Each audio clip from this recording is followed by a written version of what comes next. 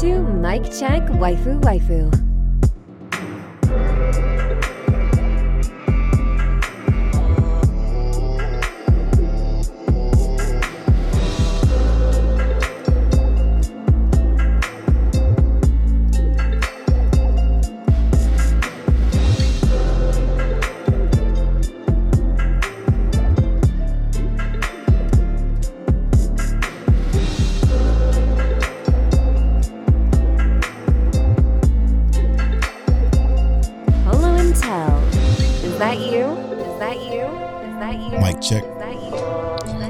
Waifu Waifu.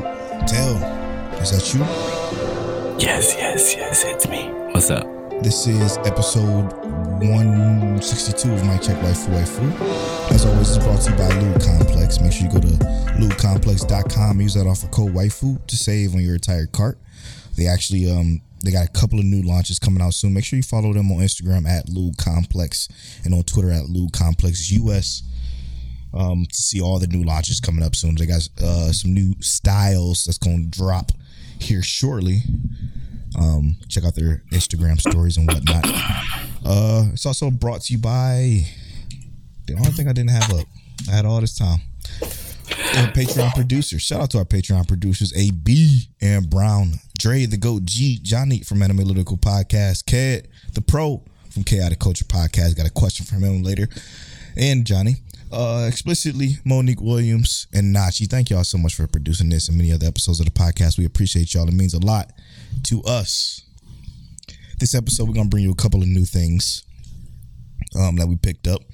Shout out to TCB NYC for that Yakuza wreck, and then Uncle from Another World.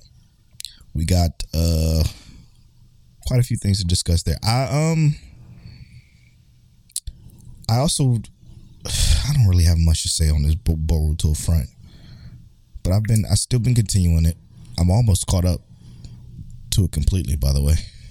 Sheesh, blowing through it. Yeah, so it was 259 episodes. I'm on 240. It's not good. It's not good at all. It's not getting good at all. I feel like it was good, and it fell back down, and I'm into like filler, even though they're not calling this filler, and it's pissing me off.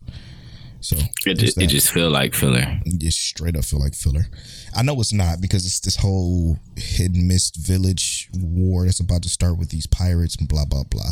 It's just not holding my attention. Speaking of holding my attention, we got a few things to talk about. Before we get into that though, let's talk about our episodes of the week this week.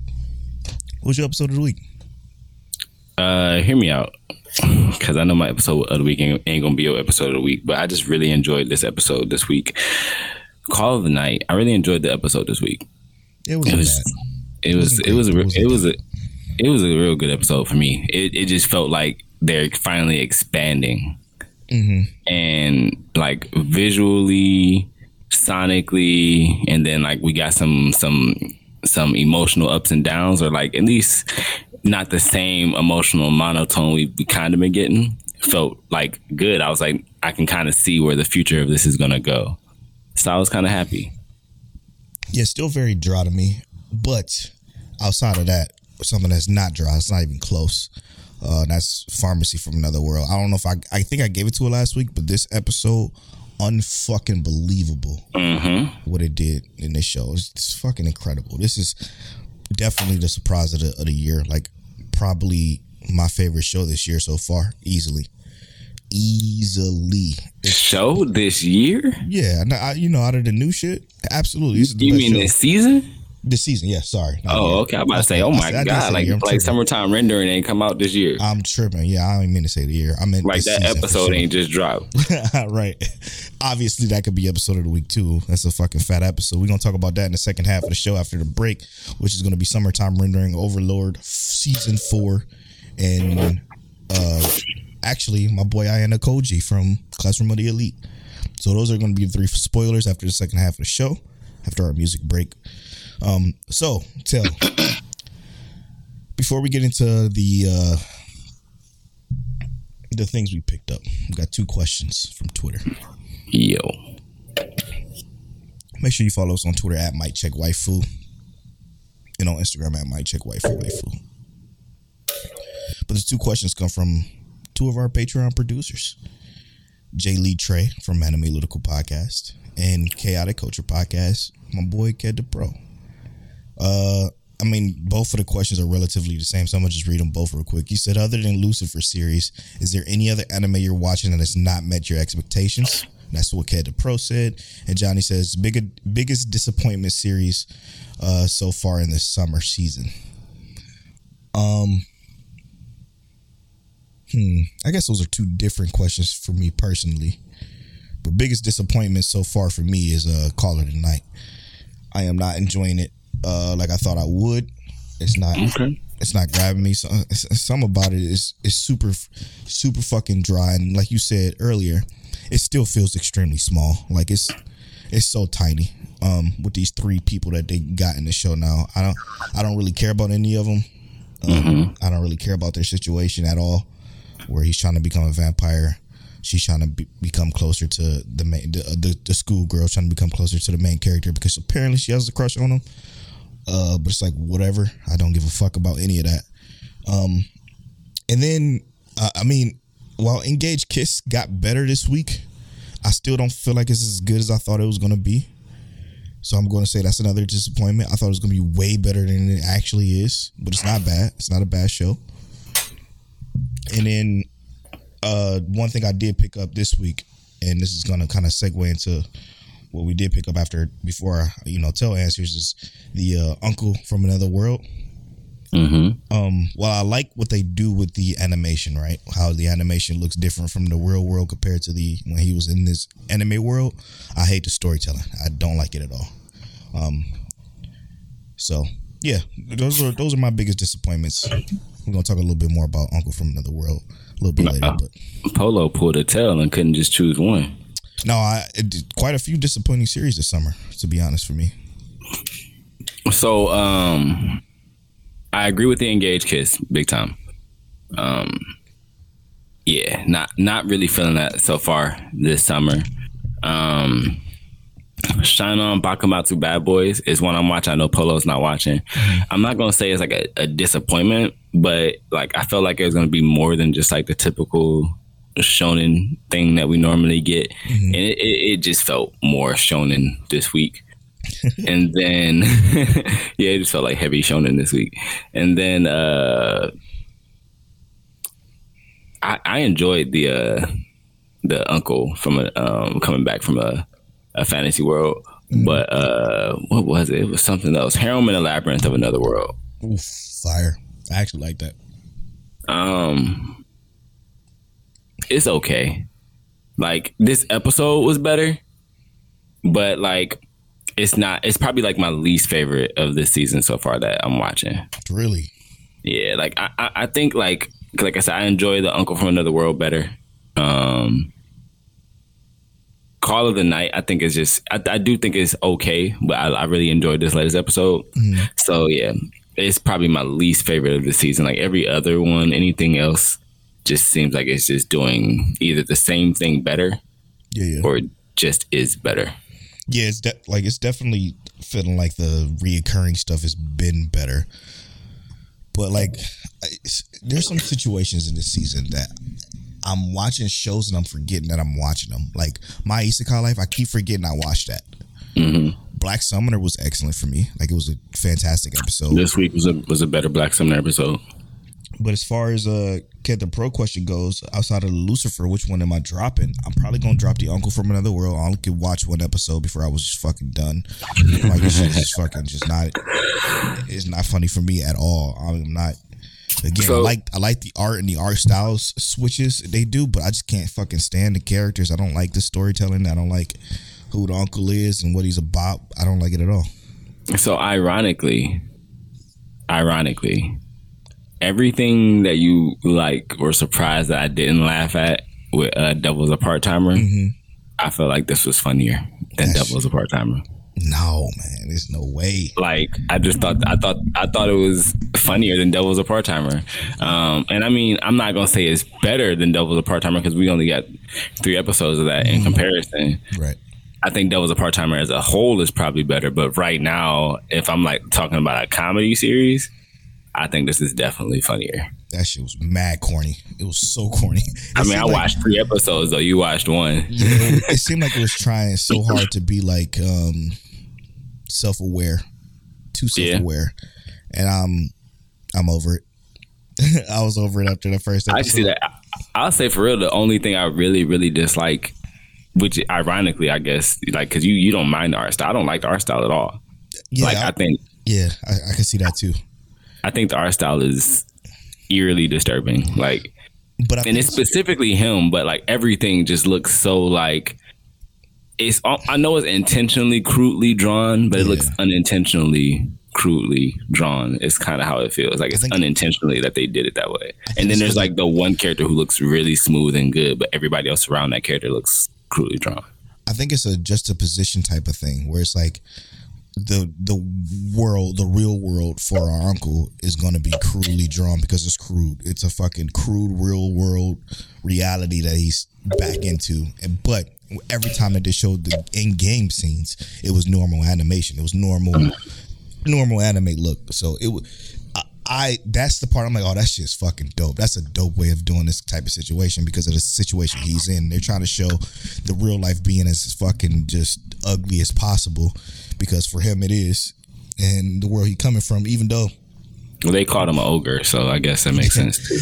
Even though he was ugly there too, it was still like artistic, but like it was fucking super cool. Like it was just the whole cell phone jokes and the Amazon. I'm like, okay, you ain't like the Sega jokes. No, I'm like, when he turned on the Sega Saturn and it was Sonic the Hedgehog, I was like, they tried too damn hard. What's cool though is them actually using the names of real shit though. Like you know how shows they can't do that because of budget reasons. They're actually legit using the names. That's pretty cool. But other than that, no. I mean, maybe that's why the animation is half bad. Possibly should. I am going to tell you something I did get the nod in my main rotation though. This is one I'm going to watch every week. See, like with the uncle one, I might come back to that one when it's done. Maybe if I literally have nothing else to watch, which is probably not going to happen. But I'm gonna just say it. I'm gonna just throw it out there because it's not that it's Lucifer bad, right? It's just not for me bad, you know. Mm-hmm. But the Yakuza, the babysitting Yakuza one, I don't know the full title. Let me get the full title because I should do that proper because this show, the Yakuza guys to babysitting. This show was way better than it had any right to be. Absolutely incredible. I'm talking for me personally, and this might sound crazy. This is on a level of Spy Family good for me. I'm like, this shit is so good. For episode 2, I was invested in every single character in this show. I was feeling welled up emotions and scenes. And I'm like, I only been here for 3 episodes. What the fuck is happening? Like, I felt sadness. I felt like legitimate excitement or happiness when our main character had legit happiness when our main character would step in and do whatever Taru would do whatever he do for the little lady. Like I absolutely loved them too. Like undeniable cuteness, undeniable wholesomeness for a Yakuza show that does seem, and TCB NYC was right, does seem to have more to it than what is actually being shown. And it's so good. I want to know what happens to the wife. I'm invested in that.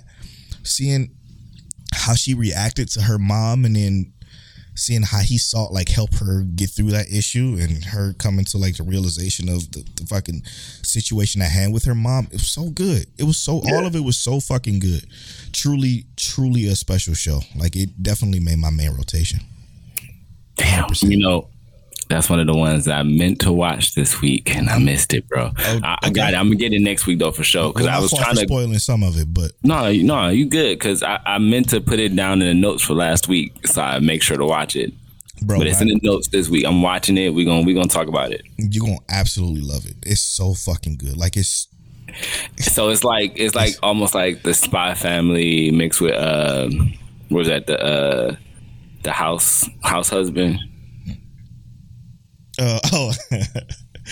I mean, kind of. Yeah, but it's a lot less comedy, even though it still got some comedy in it. Still, like, just so. It's more serious than comedy. Because I figured with that name, it's gonna be comedy, but you feel like it's got some serious tones to it. Then, because I know you said you felt like sadness. Yes. So I mean, it's got levels to it. Okay, here it is. It's a fucking beautiful ass layered cake.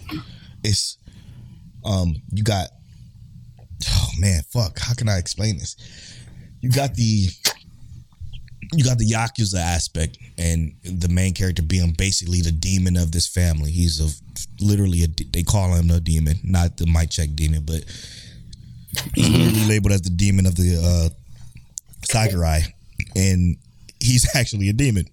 Then you got the family internals and how close they are, like as a legit family. And then you have the daughter of the boss. And then you have her family, which is the boss, the wife, and her. And then you got the situation to where it all comes together. And again, it's pieces of comedy in there between like sprinkles of it. It's not even, I'm not even gonna say it's a little bit of comedy, because there's enough comedy in there for you to laugh, for sure. But there's so much like underlying seriousness and fucking just beautiful life. I don't know how to. It's life lessons, I guess, but it ain't really life lessons, because this is for a little child. It's beautiful. It's absolutely beautiful. You understand her situation, like you understand it and you empathize with it, and then you understand his situation, and you fucking believe that he's not going to be the bumbling fool. You know what I'm saying? When you get thrown in a situation you're supposed to be uncomfortable with, he's not like that. He's fucking cool. He's about to be all the girls' husbandos. I can guarantee you that, by the way. He's just great. It's a great cast of characters. All of them so far are likable. The ones that I met, every single one of them, even the character that was in there for 2.5, maybe 3 minutes, I'm like, this guy's fucking dope. Like, it's possible. And maybe if I would have watched the uncle one first before I watched this one, I would have a different story about the uncle one. But after watching this one and then going right into the uncle one, I'm like, man, that's not what I was expecting. Yeah, you gotta have some characters that grab me, because this Yakuza shit grabbed me in episode 2, and I was ready to fucking almost cry. Like, was it 2 or 3? I think it might have been episode 3, but I digress. It was so fucking good. It was incredible. So, I kind of got a bit of a little, not like really a topic I want to touch on, but kind of a topic, right? Based on something you said earlier. You said like you kind of been watching some anime and you've been forgetting you watched it. Yeah. Right? Yeah. Like My Isekai Life. And then you also mentioned how Call of Night really not hitting for you right now. Let's kind of evaluate our sleepers real quick. Let's kind of look at how what we think about them right now. So like episodes in? Yeah, I thought my episode for My Isekai Life this week, it was cool. It wasn't necessary. Like there was like, I guess the fighting moment, if you really want to dive into that, I thought that was cool, but it wasn't like obviously an amazing episode. Just had a good 5-second animation part. That was about it for the most part. And then our character obviously trying to hide that he was the one who did what he did, defeat the dragon or whatever. So how are we feeling about that so far, My Isekai Life? Again, that episode was really good, and I do think the show is really good still. Like it's nothing about it I dislike. Looking at it, I forgot what the episode was about until you mentioned him killing the dragon.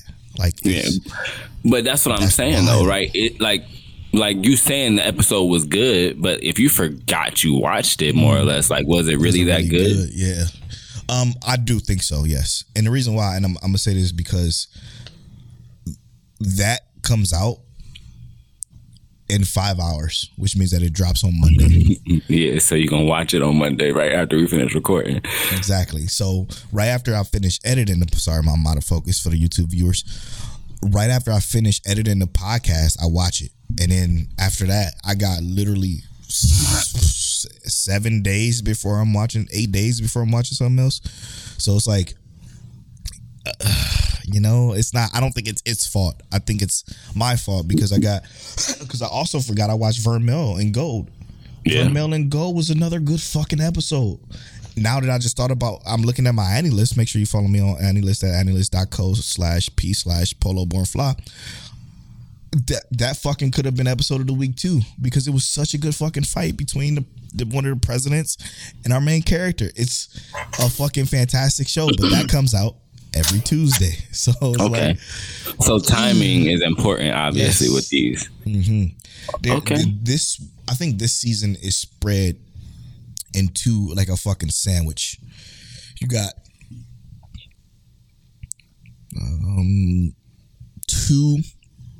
two shows that's out on Mondays. Mm-hmm. Classroom of the Elite and My Isekai Life. And then Tuesdays, you got Overlord, Vermeil and Gold, and that's it. But then the rest of the shit comes out like Saturday, Friday, Thursday, Friday, Saturday. So it's like, man, it's tough to kind of keep track. And shout out to y'all that's doing week to week with us for a lot of these shows. I know a lot of y'all don't really do week to week. Y'all like to binge stuff. And that may be a better experience, but I enjoy. Grown while doing this podcast. I've grown to enjoy the week to week of it all. Yeah, when you got a lot of shit to watch. So, all right, I feel like this episode of My Isekai Life was okay, right? Like I felt like we got that fight in the beginning, and then it just went kind of chill. I really enjoyed this episode of Call of Night this week, but you wasn't feeling it as much as I was. Yeah, now you kind of explained how you felt about it, right? Right. And I find it funny that I'm feeling your sleeper better than I'm feeling mine, but you seem like you like My Isekai Life a little bit better, but okay, that's cool. That's cool with me too. They're about equal to me. Call of the Night, this and I get it because there's not a lot of characters, so there's not too much depth on like how these interactions go, and they haven't, which like I said, some parts I can agree on with this. They haven't really delved too much into like extra emotions into this, right? Mm-hmm. Like our character, he wants to fall in love so he can become a vampire, but like he has no real, like we have no real reason why he would even want to fall in love. So it's almost like a baseless relationship. I mean, his motivation is to become a vampire, but like there's no, like that's not a regular motivation for love, right? Like that's not something we used to dealing with. And it's also unreasonable for the most part. But we kind of get this like interaction, right, where he has a friend that he completely almost forgot about, basically, right, because he doesn't really know the definition of a friend. And to me, sometimes I can agree with that, because I have people that I have called friends for years, mm-hmm. but then like, for instance, like you are my brother, mm-hmm. right? So like realistically, like people like, no, that's just your friend. But to me, like I'm not gonna call you my friend. You're my brother. Right. So I address the relationship different. But he's asking, like, do you just assume your friendship with people, right? Like, how do you know someone is a friend? And I thought that was a good question, because sometimes like we have these relationships with people and we talk to them every day. But does that mean that they're a friend? Monique, when I was in college, we could have talked every day. The way she handles her friendships, if we talked every day, she still might not have necessarily considered me a friend. It's just because, it depends on some kind of emotional connection and whatnot, right? So like I thought that in itself was just bringing in a little bit of the thought-provoking, like where this episode or where this can go in terms of like maybe our main character does have more friends than he thought. Maybe these relationships can run deeper than he initially thought, and maybe it's going to be a struggle between him trying to choose between being a night person. Maybe he's going to beat his insomnia after he finds out maybe he has more than just one friend in his regular life, I just think that's your intelligence speaking. I think that's I really do. I don't think this show is that smart. It's just not. It's just a simple love story that is trying to develop between two characters that aren't at first really at love, going to find love. I don't think they're going to be or reach as deep as you're reaching, because what you're saying makes a hell of a lot of sense, and it'll make for a good ass show.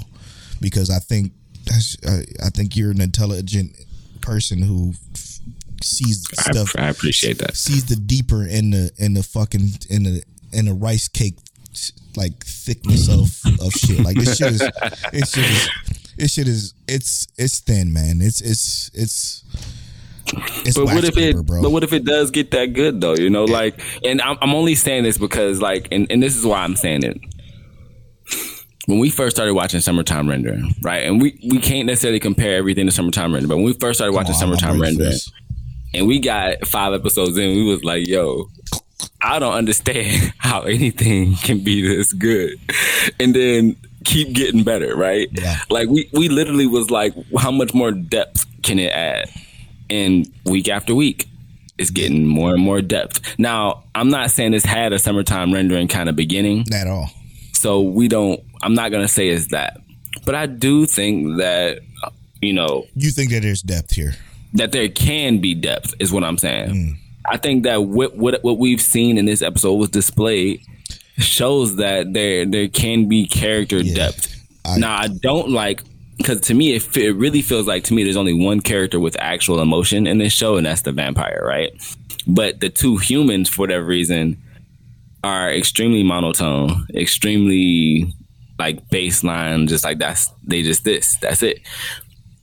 I would love to see more out of the actual humans instead of almost feeling like they're the vampires and the vampire is the actual human character who has emotion or an understanding of the world. Okay. I think you're making up this depth. I think the depth for you is an imaginary thing that you want it to have. Because look at what we're watching, okay? Mm-hmm. Overlord has depth. Engaged Kiss is showing way more depth than even Call Her Tonight. It's not as good. It's not good. I mean, I'm not okay. Engaged Kiss is not bad either, but it's not good. It's just not. It's okay. It's definitely okay. It's mad okay, but it has more depth. Actual depth is fucking Parallel World Pharmacy. Mm-hmm. That's fucking depth. Made in Abyss, we already know the depth of that, so I'm not even gonna talk they about say that. Literally depth. That's literally what they're doing. Exactly.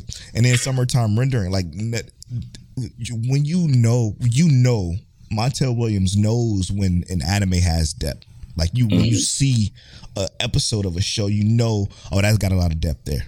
This Yakuza one got a lot of depth. This fucking even a couple of cuckoos that's from last season has some depth here. Call of the Night, I think you're trying to manufacture the depth because I'm trying to give it a chance, bro. You're trying to give it a chance. And to be honest, man, I don't think it's going to have the depth you think. I think it's going to be just this romantic comedy that's going to slowly build to them falling in love with each other. Not understand what love is, but they're going to slowly start to see it. And it's just going to be this kind of half-baked love story it's probably going to be fine. It's not going to be a bad show, but I don't see it being anything deeper than that. You know what I'm saying? I kind of hope with it, but I sincerely hope that when we get to the end of the season, you're wrong. Hell yeah, dude. I would love to be wrong. I just don't feel like. But I feel like, you know, I mean, I kind of see a point, right? Like Summoner has depth. Whew, fire. Yeah, but I do kind of see a point, you know, like where obviously I want this to have more depth, right? So I'm looking at where it's going. I'm looking at where it can be, right? Because you're taking the emotions of him, just of his monologue, talking about how, you know, is she mad at me? Like that wasn't even like, that was just basic human emotion. Is this what it's like to fight with somebody? But is that depth? I don't know. But it does show a bit of character growth from our character, because he's never had an argument with anybody, right? Right. So he doesn't even know what that's like. And if he has had an argument, he probably can't recall. Yeah, but we also got to see that, you know, this character, like I said, he's had people in his life who may consider him friends and stuff like that. So to me, I'm thinking like, you know, our character has more in his life than he knows or even can recall. So what's caused this insomnia, this depression that makes him want to just say, I want to be a person of the night. I don't want to be a regular daytime person anymore. That's what I'm seeing. So I get it. I entirely get it. But I more or less just kind of wanted to evaluate how we were looking at these shows again. Because, you know, like I said, I really was feeling this Call of the Night episode. To me, I thought it was a much better episode. And I'm also enthralled with the artwork of it, because I feel like beautiful. Every scene is almost wallpaper worthy when it comes to like them walking through the city and shit. Like, God damn, that's where all the depth went. The yellows and the purples and shit. So much depth there. You're absolutely right. It's a beautiful fucking show, and the sound is great. It's just the characters are fucking boring, and I think you hit the nail right on the head with this one. The vampire is the most interesting and intriguing character with the most depth. Funny enough, and I don't know. I think it has. It still can get better though. You know, I'm not gonna say it's not. I think it still can get better. You know what I'm also disappointed about. I don't know why the mission is earlier, but that the man I hired is recently is Mysterious. Really? That shit is Duke of Death and is made, but not Duke of Death and is made. It's almost the exact same fucking thing, but not even close. If that doesn't make any sense. Wait, let me back up. So you said it's the same thing, but not even close. Yeah, exactly. So let me give a quick synopsis of what I think you mean. Please, yes. I think you mean they going for the same thing, but it's a flat tire. Yes, because you don't have the situation to where he can't touch the maid, like the dude can't, like he can't touch anything because it'll die, and then you don't have this maid that's, I mean, the maid is mysterious, but you could tell, like you could see the through line of the story of fucking, like you could just see where they got the inspiration from, I guess. Even if they didn't, it's just Duke of Death and his maid came out first. So it just feel like Coffee with like that's been left out too long. Yes, because is she mysterious? Not really, but that's the point. But it's in the name. But that's the point. The point is her actually not being mysterious, but the master of the house making her out to be mysterious, which can be interesting, and the way they interact is adorable and it's cutesy or whatever. But I don't see it being as good as Duke of Death, not even close. So maybe I'll let it stack up and watch that later. I got two things to say. One, are those transitioning shades? No. Because I'm like, why Polo got these glasses on? They look like they turning into sunglasses, like they block your tint a little bit. They just got the the stigmatism protection on them, or whatever. I got you. And my second thing, is for everybody who's listening. You know, y'all all pick sleepers, you know, before you start the season. So I'm just asking, you know, go ahead and drop some tweets. Let us know how you evaluate your sleeper for the season. Let us know if you think your sleeper is actually good. If you wish you had picked something else, but you know, we sticking with them. Yep, we sticking with them. We absolutely sticking with them. All right, look, I know we don't want to go into spoilers too much, but can we talk a little bit about Made in Abyss? Man, it's so good. I know y'all. I hope y'all don't get tired of it, but we gush over Made in Abyss a little bit. Yes. Y'all know how we feel about it. This episode, and I love how like it doesn't necessarily need to be action oriented in this anime for us to kind of see and just feel things, you know, because there's constant presence in terms of like how things affect our main characters and whatnot, right? The thing what happened with Mania, I was salty. I was like, yo.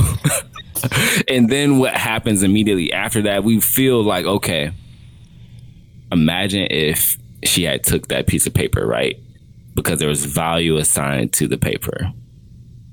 That, you know, she knows that her mother may have drawn that page. If she had taken that piece of paper because she values it so highly, what would have happened? Well, no, it wouldn't have been what she valued it as. It would have been what the vendor valued it as. But I don't think that's how they explain value, right? That's exactly how they explained it. Because it's what Minya meant to her not to the person who grabbed her. You know what I'm saying? The person that grabbed her, Mania just was a fucking stuffed animal. So that's why he just did that. If she would have grabbed the paper from the vendor said, this is a piece of paper that I own. The paper didn't mean that much. She may have would have lost a couple of fingers. But to her, if she would have had that paper and the vendor took it from her, which obviously we know that the paper means fucking the world to her because it's from her mom. Right. That fucking vendor would have been ripped to fucking shreds. Obviously. Yeah. But like, I think that concept is actually kind of mad cool because fucking it's like, cool as shit. Like these people, like if we even think about like when they talked about, because they said something about, and like a little bit of a spoiler alert, they said that they gave up the original bodies to have these forms, right? Like when they became part of this land, like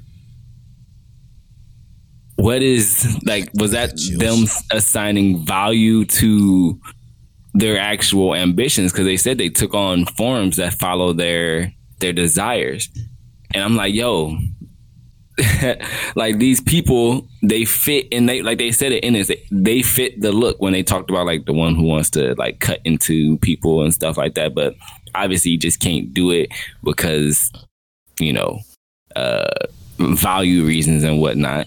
But it's still like the way that this is put together, the way they do this is always just so great for me. Made in Abyss, they do this so well when it comes to like just putting emphasis on things that we aren't prepared to even know that's going to be emphasized, you know?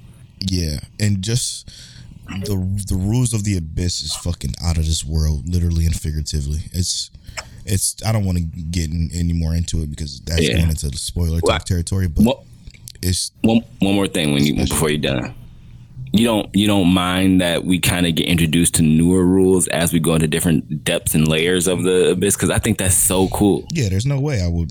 Yeah, of course I don't mind that because it's like every layer has its own. They set that rule up from the episode 1 of the show when they discussed what the Abyss is. Like they said nobody knows what the fuck this depth is. Like this, it's unthinkable, right? Yeah. And then when you're going through season 1 and you're going through her, her mom shit, right? It's even more so crazy. And well, I guess what I'm saying is like also I love how like the rules kind of change a little bit. Like you go down, let's say you go down a little bit, you go up, your curses, you just get a little sick. Go down a little bit more, you go back up. The curses, you start to hallucinate a little bit. Go down a little bit more, you go back up, and the curse is like, okay, now you bleeding from every orifice, and it's like, to be fair, it's not or, it's an and. Yeah. So yeah, you know what I mean. You know what I mean. Not or. I'm clarifying it for them. So it's an and thing. So everything Tell said, you get those and on top of it. It's awful. Yeah. It's awful. It's a great show. It's an unbelievable show. Let's see. Before we go into get to know My Check Waifu, I do have to say this. Everybody needs to watch a Parallel World Pharmacy or whatever. Let me get the fucking title right. Parallel World. I've been getting the title right this whole time. Parallel World Pharmacy. I agree. Everybody watch that, and everybody watch RWBY. I still ain't even touched it. I know you didn't. Because your Annie list don't say you touched it. Yeah, true. Let's get to know My Check Waifu. This is a part of the podcast where one of us rolls a random number generator associated. Wait, how it go? You get to know us by a random question that we read. All right. Tell a turn to read the question. My turn to roll a random number generator. 16 questions. Number 14. You can only choose one superpower. Which one do you take? We answered that before a user question, but if I had one to take, it'd probably be flight. Flight? Yeah, I want to be able to fly wherever I want. That's dope. But not no like bitch fly. I want like Superman. Like you want to be able to fly as fast as speed of light. Yeah, that kind of shit. We had this conversation with Monique. Monique was like, she gonna choose super speed and she gonna rob every bank. I'm like, babe, just bring the money home. Deposit it right into our account. Right. Let me see.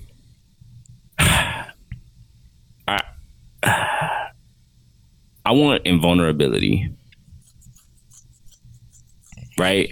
I don't really need like super strength or anything like that. I kind of just want invulnerability. I want like if someone try and cut me, the knife, sword, scalpel breaks, and I just want to be tough. I want to be able to jump into a volcano, look around, and be like, all right, I'm gonna swim back up to the surface now. Interesting.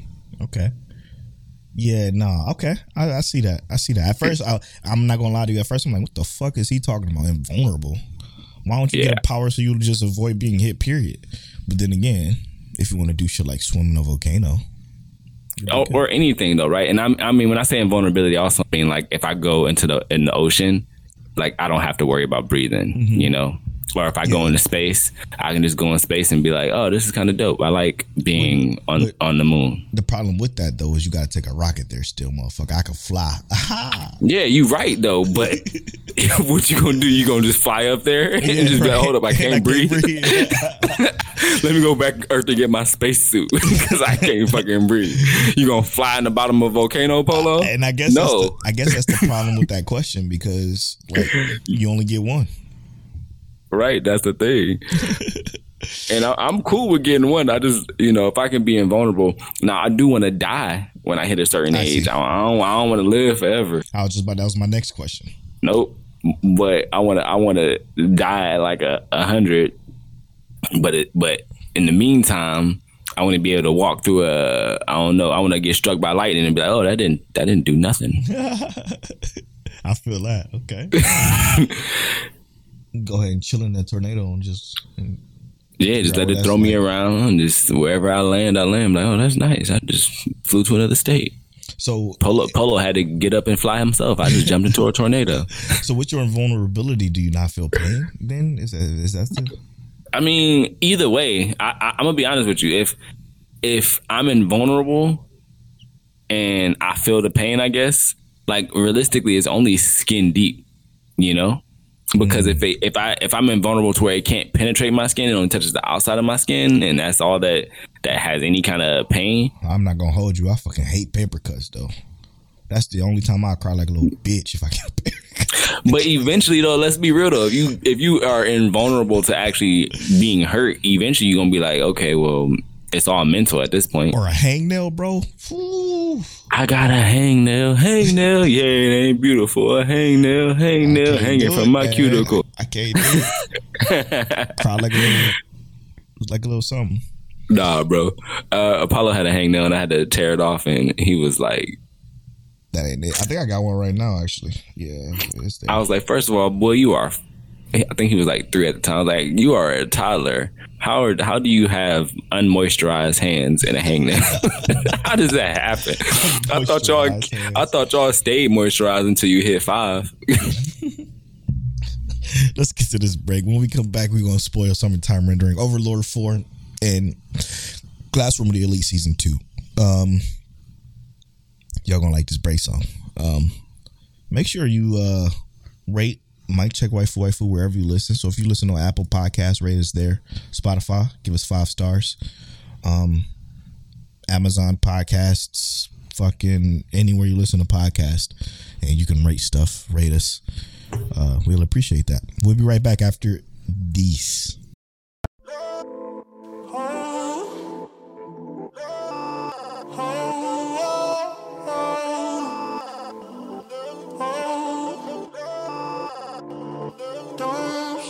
Don't you start tripping up on me. Taste that pain and it all so sweet. Don't you stop giving up on me. Ain't no shame, back it up on me. Back it up.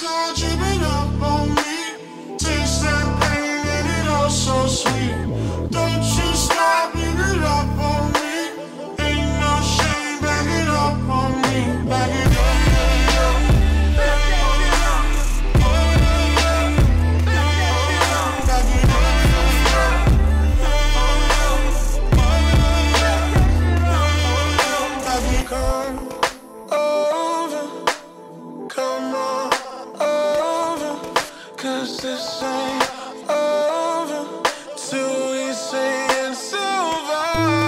Yeah, bring it right here. Ain't gotta tell you where I came, bring it right here. No, you came for the same game right here. Off top of no games, bring it right here. Don't you start dripping up on me. Taste that pain and it all so sweet. Don't you stop living it up on me. Ain't no shame, back it up on me. Back it up.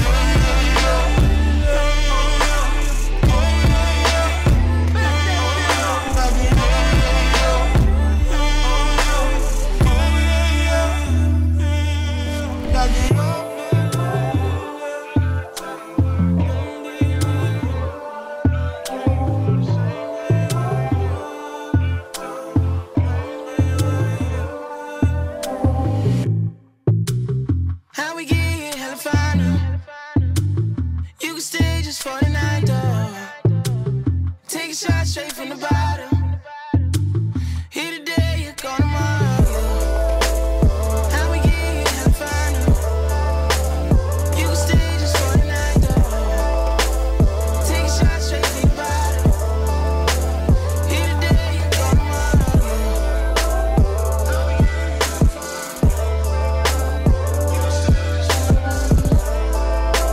How we get here, hell final.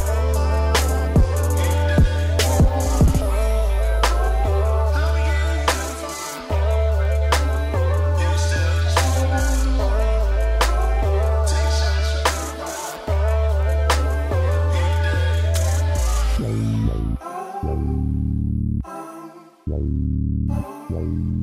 stay just for the night, though. Take a shot straight from the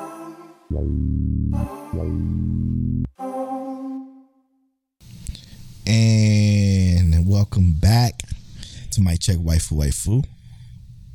As always, make sure you check out lootcomplex.com. Use the offer code waifu to save on your entire cart. Follow us on Twitter at Mic Check Waifu. We are about to spoil summertime rendering. What a fucking brilliant episode. Let's get the episode name in there. Episode 14. Yep. It wasn't 15. I thought it was 15. It was 15. Yeah, I ain't listened to the update. Rip. Okay. Yeah, episode 15 of Summertime Rendering. Shit was phenomenal, man. Unbelievable. Unfucking believable. Yeah. I said this on Twitter. When I think of 10 out of 10 anime, it's not a lot of them. Mm-mm. But god damn it, Summertime Rendering right now is a fucking 10 out of 10. Has not missed a single episode. Not 1 week missed. And I love, and we said this before, I love how things in the past get more context as we go on. Mm-hmm. And then they just present us with new shit that be like, don't forget this anime is amazing. It's like they telling us every week, this anime is amazing, bro. Don't keep watching. Just keep staying tuned in. Was that 2 weeks ago or 1 week ago where we found out Ushio can transfer the memories from a loop? Last week. And with that, she could share the memories. Now we know she can transfer them. Yeah, go ahead. Our crew fucking the plan popped the fuck off after we came back from him being sniped in the fucking face. Like, when we came back, I'm like, oh shit. Shinpei, we did exactly what we thought. He was gonna figure this shit out. Like, okay, they understand this loop situation. And he broke that shit down beautifully with the whole oh my god, he broke it down so well with the whole time thing and like the rocks falling behind him. And it was like he fucking perfectly gauged. He was on his fucking Leo shit. Like, it was so good, so thoughtful with how he figured that shit out. And what made it better is, like, I love how they did the plan, right? Mm-hmm. Like, they didn't necessarily demonstrate the plan to us. Right. It started off with him in the kitchen making a sandwich. He like, oh no, what happened? And then he kind of get a little recollection of him getting shot. He's like, oh. No, he didn't get the recollection. Well, yeah, because they showed us like the little quick scene, but then he goes back and says, this had to happen. Talked about how it was a bad idea to have Nezu so far away. They found out that it couldn't have been a sniper, it couldn't have been a shadow gun because the shadow gun can only go 50. The bullet can only go 50 meters if it's a clone bullet, right? Mm-hmm. I'm like, we getting details. The shadow clone stuff, like not the actual shadows, can only go 50 meters from the main shadow before it's no longer a real thing. So now we know that there's actual range to this. And then they kind of like when they start to execute the plan, it was like beautiful because like we see Shide and Hein pull up with like a little gang of shadow people, mm-hmm. and it's just Shinpei standing up front like, yo, what's up? And as soon as like they kind of get the battle going and we see him like essentially more or less disappear because Ushio's running away with him, I'm just like, yo, it's about to get, but I didn't think it was about to get this active, like how active this episode got. Like this was way more than I expected in terms of like action for this anime. Yeah. But they did it so well. It was like they didn't skip a beat. Like everything felt properly animated, and the pacing was just on point. So as soon as it started, it just kept going until that was the end. What it was for me, it was, oh my God, it was a beyond tip of the scale. It was an unbelievable episode because of the contrast between the episode prior to this one. Like the contrast between those two, where it was fucking, you thought just nothing but despair. Like absolutely despair when it came to them figuring out that, you know, killing Shinpei faster would speed up the loop finale, basically. We realized that he only had one more loop after he was sniped. Learning that also gave us a sense of dread. So we know during this episode that they had to win or else it was it. That was it. That was over. When he got shot in that gym, yep. I'm like, them 3 shots, man. It was like abdomen, lung, chest, and I'm like, yep, it's just fucking over. It's fucking over. And I'm like, wait, why is he still talking and doing all this moving and jumping around and shit? And he pulled up the shirt and it was a bulletproof vest. I'm like, this motherfucker, man. Incredible show. We also found out that the shadows are weak to fire. Mm-hmm. Normal shadows. Except for Shide, because I mean, while it slowed him down, it could not kill him. But we know what I also loved about it? The voice acting for Shide that went into the like robotic, like the rendering was off because of the shadow, the fire was messing with him. Yep. Amazing. But on top of that, how like the shadows get out of that, how Hein, she just like breaks and just says, forget all this. She scans the air in the gymnasium and takes it all out, just deletes all the oxygen. And I'm just like, what? Yeah, it was fucking incredible, man. It's so, what it does is it gives me so much interest into what the shadows are. Well, we kind of know that she's a god or whatever, but like I want to go, and I think it will. Obviously, I'm not worried about it not explaining this, right? It seems to always do, but I want more depth into the shadows' origin, right? Like how they were created, what brought them to this island, or what were they the island itself? Like there's just so much stuff that I think about with this show that I can't wrap my head around everything that goes on in the show because it's just that special. There's shit that I'm thinking about that's over there, but when I think about something over there, something over here pops up, and I'm like, fuck, but what about this? What about that? So what you think about that part where Sayori popped up, which is essentially the consciousness of Sayori actually showing up with the eye change and everything like that?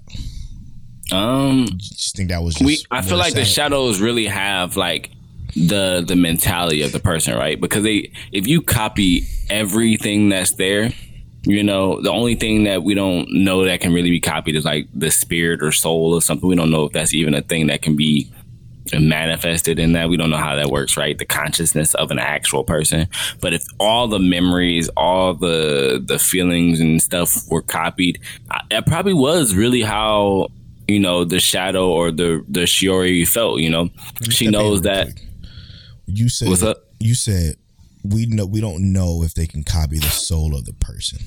Yeah, because like, and this is I guess getting spiritual, because like, if there is a soul for a person, right? How do we know if that's actually the soul, right? That's like if I said, yes, Polo, I'm gonna take your brain out of your body and put it into another body. The answer is yes. Now I know that's your brain. I know, but it's yes. The same thing with like if you go into a coma, right? If you go into a coma, in 30 years, you wake up and is that still you? Ushio is living proof that you can copy the soul of the person that they're copying. It's not just consciousness. It's not just memories. It's Ushio. She is the defective soul that is the epitome of what exactly you're talking about. It's her. But how? Because how can she be that when at one point there was two of them? They were both together. She can't be both of them. She can be. That's why she has the ability to detach the control of mother to the other shadows, i.e. what they're about to do to Mio. Now that they captured Mio. She's about to detach mother from Mio, which means that it's going to be two Mios with the same, and they even talked about this with Mio a few times, because Mio, the shadow, still has that uncontrollable love for Shinpei, and like you can sense it within her lack of a better term, spirit, because it's just a part of her. It's not just copy memories. It's not just copy conscience. I think it's all of that. The thing is, they just move, and this is about to sound cliche as fuck, but they just move different. So literally, this gonna become extremely philosophical here, real quick, right? Because and this is why I say this. They said when we got to first see Mio or Ushio and Ushio together, right? They said that she doesn't necessarily have the same memories. Like what happens with one Ushio's memories, the other Ushio doesn't necessarily remember, you know, unless it's already explained to her, right? So they're not philosophically, they're not the same person. Like they are the same person in terms of like their love and intention. But let's say you take one Mio or Ushio and put it on the other side of the world, and take the other Ushio and put it on the other side of the world, and they're going to have similar concepts right now, but in 10 years, are they going to be the same person? No, not even close. Tell me what makes them different. So this is what I'm saying is what makes them different. And I'm only saying this because this is a current experience I have. My current manager at my job, right? She has a fiance. He is in a coma for 3 months, woke up. His memory has no memories of anyone he's ever loved, right? So that person, he remembers, he didn't really even his own name. That person, yes, is the same person, but they don't have any memory recollection of who they were before. So if they act completely different, your example is mute. No, I'm not saying that he's a different person, right? Like, because obviously his soul is still there, but cognitively, that he could literally change into an entirely different person and never be the person you ever knew again. That's what I'm saying is like these people, they have the capacity to change. And I know, like I said, that's why I'm saying this is getting like philosophical, because the Ushio that we know, yes, she loves Shinpei, but she has the capacity to change in a way that would be relative to what our regular Ushio would be. But we have no way of verifying that both Ushios would grow parallel, you know, in the exact same way if they were both there. You're talking about the growth of these individual people, right? Doesn't change the fact that Ushio is still Ushio. If you put Ushio in Japan and Ushio in America, they grow up with two different cultures. Guess what? They're still Ushio. It doesn't delete the fact that she's not Ushio. Which one has the soul? Which one is? They both share the same soul. Is what you're saying?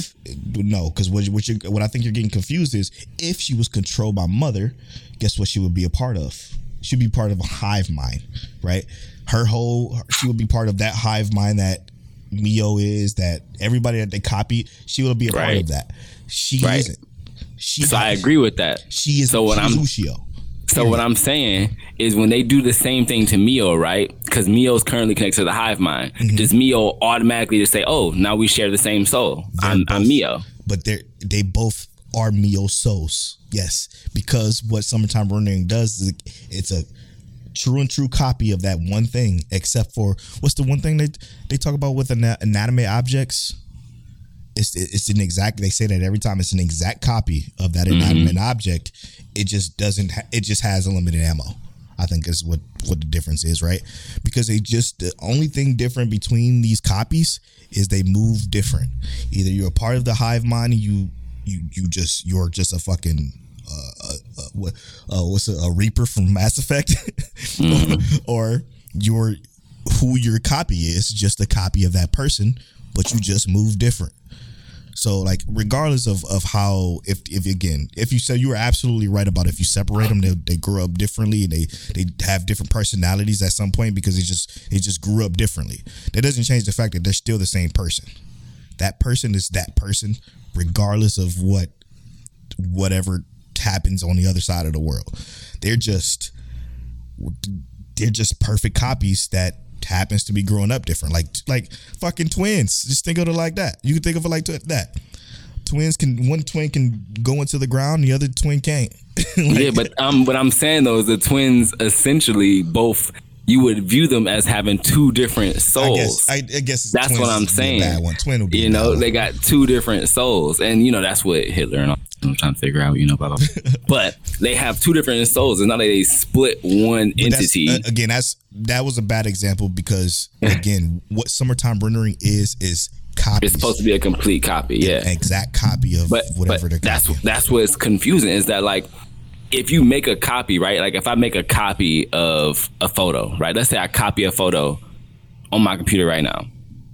Or let's say I go into Photoshop and make a wallpaper and then I go to copy and save that wallpaper a second time. It's going to say that same wallpaper, but like wallpaper 1 instead of the original same exact thing, right? So it's the same visually, but it's not the same file. It's the same thing.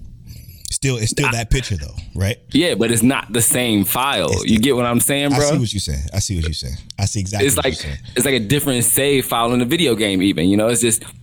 You got to back up, right? But it's not the exact same. So that's all I'm saying. Yeah, and again, with the way they move in this show, they made it pertinent to for you to understand that it's an exact copy. They explained it multiple times with the objects. They explained it between the two Ushios, and how like when she got her memory back, that's when she became the Ushio of the Ushio we know. Like when she got her memory back after I think the third loop or some shit like that, whatever it was. So that would mean that the Ushio that was just a copy is gone then, right? She had to disappear. No, she still, that's the Ushio, that's the copy is the Ushio we got now. But she got her memories back. So what you're saying is like when she got her memories back, she is the original Ushio now. She's still a copy, but she's Ushio 1, like you said with your wallpaper. But guess what? The wallpaper is still the same. It's just wallpaper 1 versus wallpaper. So it's a very convoluted way of saying it's the same goddamn thing. I know I'm saying it's the same, but it ain't the same. Is what I'm trying to say. Yeah, but which brings me to the point that what's going to happen with this extra meal? I think they're going to get mad creative with how they finish off this festival. Yeah, you know what disappoints me about this anime? It's coming to an end soon. Yeah. That's the only disappointment. Because now I need, like, fucking, we got Mio's about to be a part of the crew with Mio. And I guess hopefully that answers the question that we're having right now. Right. And maybe we'll be able to see, like, okay, with the two Mios both detached, well, Mio being rich OG Mio, and then the Mio detached from Mother's hive mind. You gotta, go ahead. Does that make the two Mios just be the exact same thing? They both love Shinpei. They both are shy and bashful and whatever. They both fucking whatever. But the Mio 1 can slide in the ground as a shadow. Right. So I guess we'll figure that out. We gonna see come soon. I mean, we ain't got that many.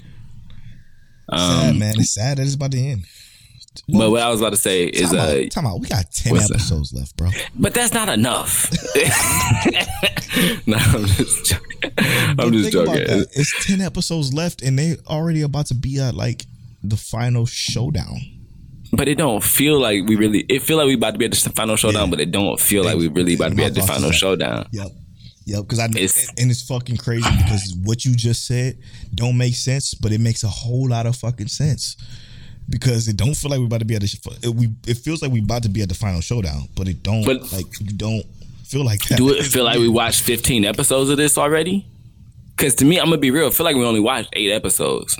I'm not gonna lie to you. I feel like I watched 25 already. Really? But yeah, it feels like I watched a lot, but I can't. Because you download and every time you look at it, you just like, man, everything that happened. Exactly, and it's just like it stays with me. I.e., different than what my Isekai life is or the earlier shows throughout the week. It stays with me all week until I watch it again. Like I pick up on whatever happened last week. If something small, something minute happens, I pick up on it like at a drop of a dime because I just remember it so vividly in my head because it's just that enthralling. I can't stop. You know what I think is enthralling? What? You gotta post this whole talk about summertime rendering as a separate clip, bro. I can't. It deserves its own clip, man. This is a good conversation. Speaking of own clip, let's move on to Overlord 4. You mean because Momonga was about to drop his own clip on everybody? Bruh. So the beginning of the episode, we get him talking with Albedo and basically talking about how this is gonna be her first time heading out by herself, and he's like gushing over her about how I love that. You gotta be careful, you gotta be safe, you know. When you head out to other places, you know, do you have a teleportation spell? Do you have a teleportation device just in case someone tries to block the spell? He's like a dad, right? He's acting like a dad. To a party. That's like, all right, my baby is heading out, and then he's like, yeah, immune system. I know you're immune to every known disease, but what if there's an unknown disease that affects you? You know, he's like, you know, she got a world level artifact on her like that. It explained to us the world level artifact that she just was carrying around, and that's to prevent anything from obviously mind controlling her. I'm like, oh, fuck, it counters any other world level item. Like, god damn, they went to the fucking depths of the vault to get her something to protect her. Right. And she like just loving that he's feeling all this about her. Yeah, loving it. She is in love. Because you think about it, right? I mean, you gotta think Momonga knows, like, if she gets mind control, ain't nobody killing her because her defense levels is fucking through the fucking roof. Like I've talked about in previous weeks, she's unbelievably tank. She's literally the tank of Nazarick. So like, if she gets fucking mind controlled, ain't nothing nobody can do in this entire world that can kill her. Nothing. Not Momonga. Well, he got pay to win items, so maybe he still could. Instant kill. Yeah, or something. She's immune to that, but there you go. Yeah, who knows, man? Who knows? But I'm glad that they showed us that part, because to get that little insight into what happened when she left, instead of her just being there and all that shit happening, was big for me. I enjoyed that. Now we got to see that king being absolutely horrified. The king? What's his name? The one who looked like a off-brand Gilgamesh. Oh, Jerkniff. Oh, the emperor. Yeah. He man absolutely shook down to his core. Bro, I was shook too because I wasn't expecting him to say him, but I think that's excuse me. I think that's what's his face? That's not actually Ainz. That's Pandora. Yeah. Because they would explain a different outfit too. But regardless of what it is, Pandora's about to go out there do massive work. Because Pandora's actor is still 80% of Momonga's power. So it's like he's about to destroy the warrior king. What's interesting is that how, because like obviously we can tell that's Pandora's actor, because Pandora's actor wasn't talking like Momonga would. I think Momonga would really be sincere about being happy to see the Emperor, because he has no idea of the Emperor's like sly plans like Demiurge knows. So it's like, when you think about that situation, like Pandora's actor has an idea because he obviously talks to Demiurge, and he won't trust the humans as much as Momonga will. Exactly. So it's like, it's interesting to see what's gonna be the fallout from that. I don't even know. I'm not even sure if that's Pandora's actor. I just got a weird tickling in my tip. But here's the thing: is like you said, Pandora's actor is 80% of Momonga's power, of Ain's power, right? So if he fights the strongest warrior in the land, right? They literally said it's the strongest warrior in the land. He's like a troll, and he one-shots him. They're gonna be like, okay. So what do we do in this scenario? Because he's 80% of his power. Yep. Which is still a lot of power, obviously, because he has the highest mana pool, as we know, in the existence of this world, right? Yep. So it's literally off the charts, right? So what is there in terms of competition if he has to fight somebody? And then I guess that's why we would have to go to the slain theocracy, because they're like the only people that may have something that can bat eyes, but not even. And was that the Godkin that they were talking about? Yeah, yep. And we know they ain't got shit on them. I think they're like level 50 or some bullshit like that. Yeah, and they were horrified still, or at least the one who saw what he did, was horrified of what. Oh, none of the Godkin saw.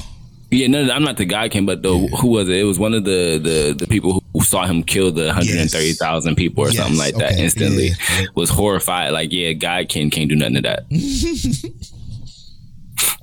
True. Because he's basically at that point, if you can just say, I'm claiming 130 lives right now, 130,000 lives right now. What the fuck is a Godkin?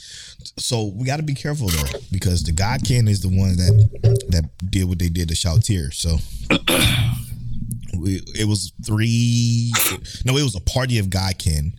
Even though Shalltear did injure one, almost kill him. But they could not kill Shalltear was the thing, regardless of what they could do, right? They could mind control her. Just to stop her. And it wasn't even a full mind control. You're right. Right, they could not kill her. So it's like, and Ainz was still able to stop her, right? Was still able to get her back. Now, that just goes to show that regardless of whatever the guy can do, it's like, they ain't fucking with my clique. If we all pull up, it's done. It's over with. Which we know is probably going to happen via the trailer. And we don't even need like Ainz to be there. Just send Shalltear, send Demiurge, send Calcatus, just send the goons in, and that's it. It's done. What's funny is that there was I forgot where I saw this, so forgive me. But there was a meme going around that says something that the most recent episode of Overlord 4 taught me is that humanity is fucked. Because you think about the conversation that they had at the Slain Theocracy with all the bishops, or I think they're bishops, sitting around the table, and they're just discussing like, okay, we know this, we know this, we know this, we know this, but what about this? Can this beat them? Can this beat them? Can this beat them? And just everything that they said was literally nothing compared to what Ainz did at that war, at that fight. It was literally nothing. They talk about how strong Death Knights are. They're terrified of the Death Knights, and he has 60,000 of them just walking around. Like, it was just so much. That's what I love about. And they were saying not even their strongest men can compete against a Death Knight, right? Like, no ordinary man's gonna compete against a Death Knight, and he's got, like you said, 60,000 of them walking around. And that's what's so fucking contrasted about this show, is because they have it so segmented. Like, the humans have no idea what Ainz is actually capable of, but the viewer do. And because we do, as they're talking, we just sit there fucking laughing our asses off. And that's what the comedy of Overlord is. It's not, silly moments how they have with Albedo and Mari and all them all the time. It's the scenarios that these humans think they can do anything against. I have no idea. But the thing is like the humans that have seen, right? They like I said, the Jerknev dude, whatever. He's like, ain't nothing we can do. He like, let me know if you see anything. Into the end of this episode, he's like, come on, Warrior King. Like, he was rooting for him in his monologue. You're right. Give me any possible way you think we can even scratch my guy. Right. and he's just like, because I don't see it. Unbelievable. Bro, like... Dude, and when he was talking about the backlash of the magic too, yes, was like we asked him to cast magic. I didn't know it was gonna be that. My thought is like, I just keep thinking about the small shit that happens, right? Like the shit where the Slain pull up and they're at the Emperor's spot and they about to do the secret talk. The secret talk is about to be written down. It ain't even about to be discussed out loud, period. For them to find out that Ainz is there, i.e. probably Pandora's actor, like we can probably assume that that's Pandora's actor, and just be fucking fooled. Like it just fucks up the entire Emperor's plans to like meet these quote unquote allies to go against Ainz, and it just fucking shuts down everything that he's trying to do. It's fucking incredible, man. It's incredible. Right. Unbelievable show. Overlord keeps getting better. I don't know how it does it. 4 seasons later, which is very hard to do, it's continuing to be great. Let's move on. Last but certainly not least. So my least favorite anime of the season, Classroom of the Elite. I'm just joking. Man, I'm gonna tell you this. We had a discussion last week that was off the air about Classroom of the Elite, and I talked about how I can understand how people don't like Classroom of the Elite. I still don't understand it because it's not how I think, but I get why people would not like it, and it's because the only redeeming quality of the show, character-wise, is Ayano Koji. And the reason why I like it so much is because I don't give a fuck about no other characters. I just want to see this demon work. But what pisses me off is when other characters pop up, because I know they ain't got shit on Ayano Koji. Like from moment 1, episode 1, season 1, I knew they don't have shit on Ayano Koji. So for them to, be this like the arrogant girl that's like his friend, his only like friend that understands who he is. What's her name? Susanne. Yeah. I can't stand her. She's fucking useless, pointless, a waste of my fucking time. I can't stand her, period. And then you got the Kakaru dude from Class C. He's actually annoying because he's a cocky son of a bitch. His voice actor's dope as fuck, by the way. But he is also like I feel like he's a good contrast to it because he's never been slacking. He's never been caught slacking. Yeah. So I do like that, and that's kind of what gave me a little bit more interest in this episode, because I was like, somebody gonna figure some extra stuff out. Ayano Koji, he did his thing. He a goat for his plan he set up. That was dope. And even how the beginning of the episode went, I was like, man, bro, he gonna step in anytime this year. He's like, nah, I know what I'm doing. And then just the way the plans he execute just come through. Like he knew that. Oh my God, that's what the show does so well. It does small shit that you can miss easily, like him meeting up with the teacher to buy the SIM card. We ain't know what the fuck that was. We know it was gonna be some bullshit. We didn't know what it was until the plan was laid out. But like they do this shit since season 1, where they would do very small things that Ayano Koji pays attention to that nobody would ever think of until they unveil it.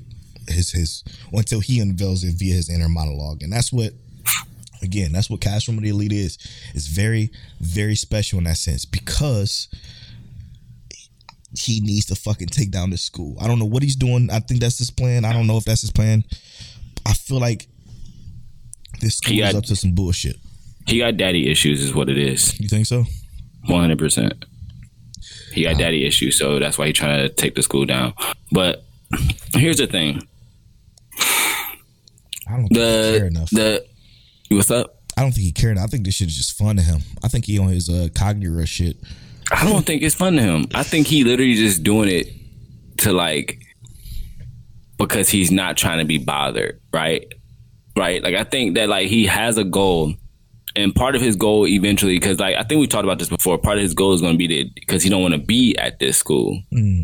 But like you said, and I don't know if we said this on air or not when we was recording, but like Polo said, is that it's not just the school, it's the actual world, right? Like it's not just what's happening in the school because it's the classroom of the elite, but who are the elite outside the classroom? Yep. So it's like we know that his dad is clearly probably one of the elites and is probably one of the people running this school. And Ayano Koji don't want no parts of it. He's trying to get expelled. We know he want to get expelled, but he playing the game. Yeah, see, I can't, and maybe you remember it better because you watched it recently. I didn't watch season 1 recently, so I can't remember exactly every detail of it. I only remember bits and pieces from what I'm watching this season. I don't. Is he trying to get expelled? Like, so he doesn't have to be a part of this elite? He said he didn't want to be in the school, and he said in one of the conversations in the first season that he wanted to, be expelled from the school, basically. But they won't just expel him because they know what he's capable of, basically. Right. I thought, did it change when he met Suzune? I'm not sure. I can't remember, but I know that because I thought her story has something to do with it. Yeah, when they talked about him, protect her or some shit. Yeah, because he said something about being expelled, and then basically saying basically said his father won't just let him get expelled. Like, basically his father said that his goal is going to be for him to get expelled, but the dad's goal is to try to keep him from doing that and to, keep him being in the school. Interesting.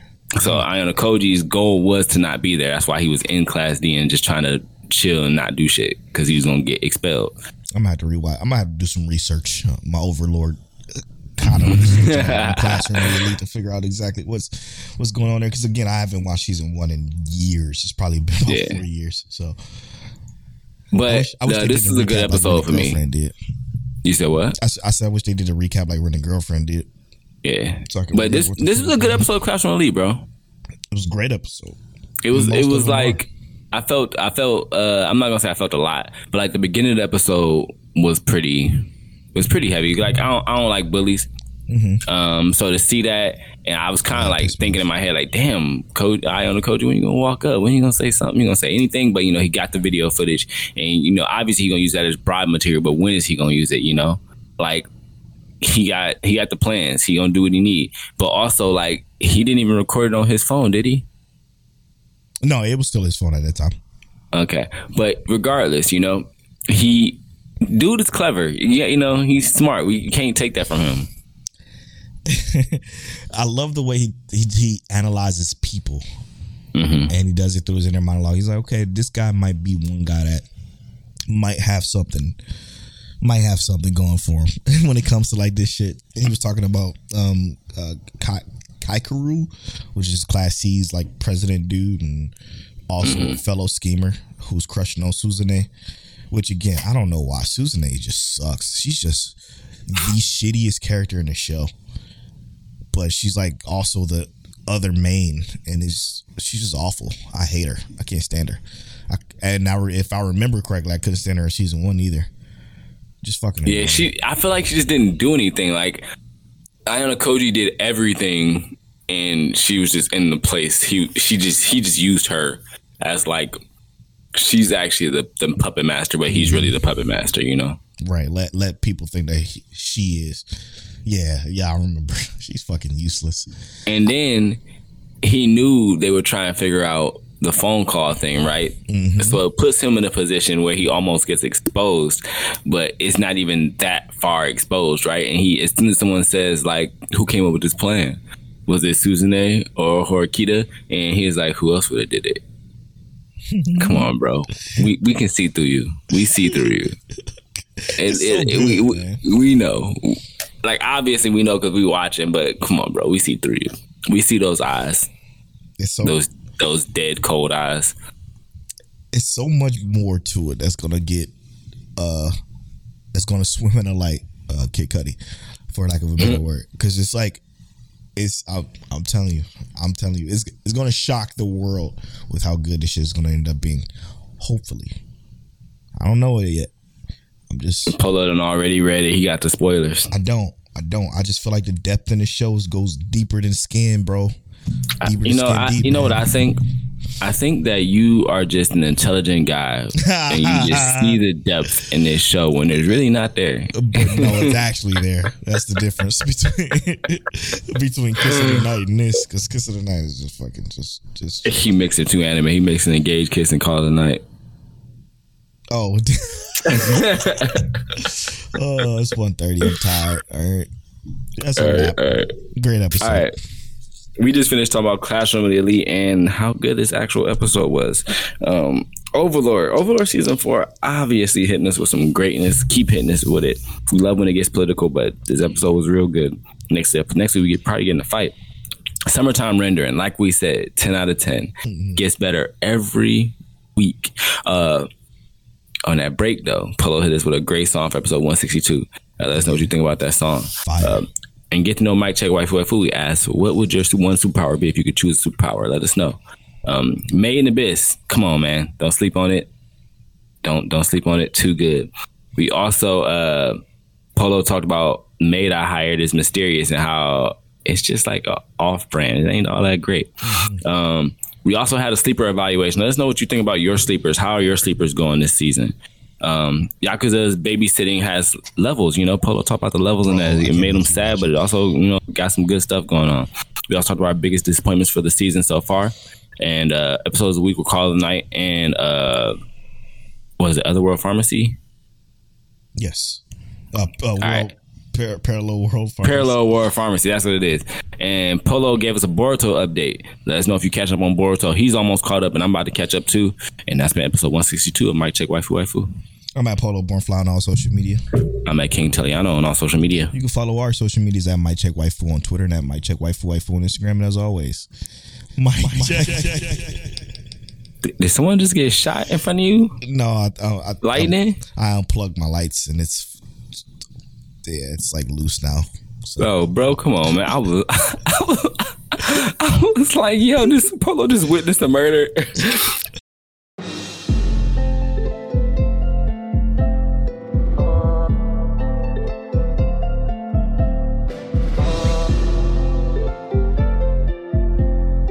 You're now tuned into Mike Check Waifu.